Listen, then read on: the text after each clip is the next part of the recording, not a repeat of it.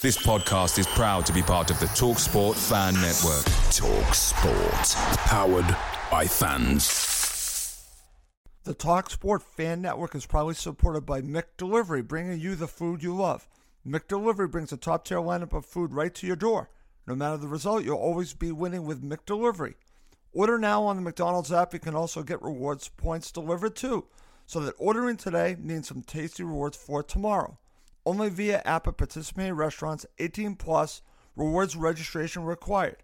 Points only on menu items. Delivery fee and terms apply. See McDonald's.com.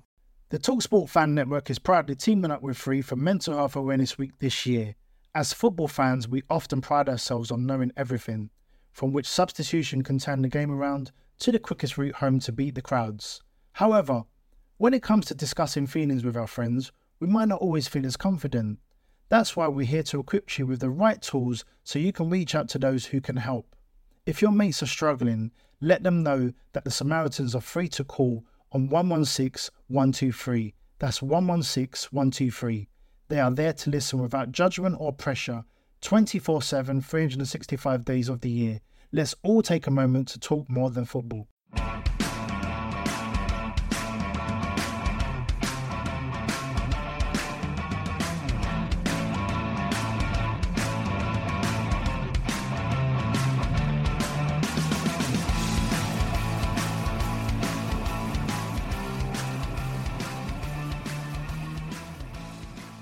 And welcome back to Cottage Talk. This is our post-match reaction show. My 5 takeaways from Fulham's 1-0 victory against Luton Town.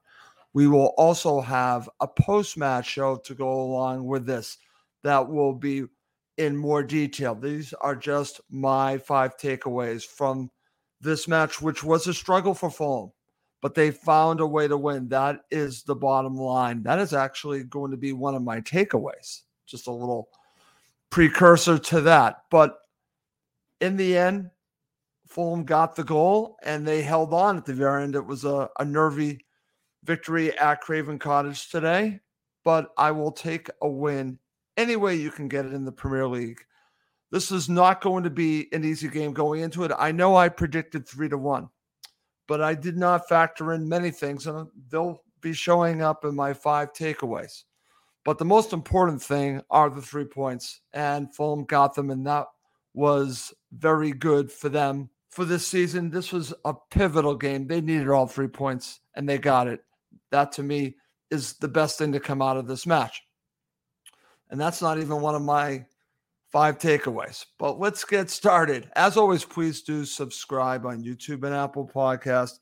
It does help other Fulham supporters find us. Okay, let's start with number 5. And this one has been a theme under Marco Silva. It goes back to the championship. Number 5 is this. Fulham continued to struggle against a 3 center back formation. They just continued to struggle. This was 3-5-2. And they basically, I'm talking about Luton Town, had a very good game plan. They were going to make it very difficult for Fulham to create opportunities. And it really showed itself throughout this match, especially in the first half. And this we saw in the championship. But whenever Fulham played against a team that had 3 center backs defensively, I was always concerned because I still have not seen a convincing win when Fulham played against a team that plays this formation. So for me, this was something that I was looking at, and I should have factored in more as I was watching the game, as I was previewing the game as well. I did not give it as much credence as I should have because for whatever reason, Fulham have struggled. The way that they play does not match up great against a team that just sits back and tries to beat you on the counter like this. Fulham had no room to move as you got close to the box. It was just completely, utterly congested. So for me, the fact that they struggled again to do this is a little worrying. However, I don't think Fulham are going to be facing another team that plays this way. And it also shows that when Fulham in the Premier League have the ball more than their opponent, they haven't looked as sharp as I would hope, because while they're in the Premier League, they've been better being a counterattacking team. They really have. They've been very good at it. And they've actually, that might be why that they have given such fits to teams in the top 6, in the top 10 in general, because they make it difficult and they try to beat you on the counter. It actually plays to Fulham's strengths with their wing play, with their fullbacks. They can break fairly quickly. And this one, they're having more of the ball. And you have your center backs, especially in the first half, being extremely conservative. It was going to lead to, at times, pretty comfortable defensively for Luton Town. They could not find that pass, or they were, again, not moving the ball quick enough. What was interesting here is that before the second half began, I saw on the broadcast Marco talking to Diop and then also talking to Ream. And the announcers were talking about this, that when you play against a team like this, the center backs are vital to basically starting everything for you to getting the play moving. And Tim Ream and Issa Diop, they did their job. They kept the clean sheet, let's call it what it is. But they were, especially in the first half, very conservative in their passing. They just did not move the ball quick enough. And that, to me, just shows a little bit of a flaw. Fortunately, Fulham will not be playing that frequently against a team that plays with 3 center backs like this. So hopefully it won't affect them too much. Let me move on to number 4. And number 4 is João Palhinha showed once again why he is so valuable to Fulham. Now, Luton Town did not have the ball that often, but when they did break, they had some opportunities to score. And if it wasn't for some really good play from João Palhinha with his tackling, they might have had even more opportunities to score. He is so valuable to Fulham. I'm so happy he is still with the club. I hope Fulham hold on to him for a while. I know there's stuff about January. I hope they can hold on to him until the summer, because you can see what he means to this team. He basically not just protects them, but just sets the tone for everything that they do. If you are in a dangerous situation, he seems to be the player to get you out of it. And he did in this match. And there aren't that many players out there that can do what he does. His tackling ability, his ability to read the game, his tenacity is just special. And I think you saw this in this match. Fulham really needed João Palhinha to be at his best. And I thought he played very good in this match. And that's why he is my number 4. Number 3 was an interesting one, because before the match began, I saw the starting 11. I was a little bit concerned about this one. But my number 3 is Timothy Castagna was very good in this match. And this is a huge positive for Fulham Football Club, who have struggled to find depth when it comes to fullbacks. It's good to know that Timothy Castagna can play right back, but in a pinch, he was able to play left back here because Anthony Robinson was not able to go. Apparently, he came back from the international break with a knock, and then you had to have Castagna, who's naturally a right back, play left back. He can play both positions, and he fit in very well. He is not Jedi. He does not have that kind of pace, but his ability to read the game going forward and being defensively sound was very valuable in this game. I thought Castagna played very well and could be a call for man of the match. That's how good he played. And this is really just something to really think about moving forward, because it happens to Kenny Tete on the right or Anthony Robinson on the left, and you need Castagna to fill in. You know he can fill in, and you're not going to have any drop-off. That's the big part. You had no drop-off here.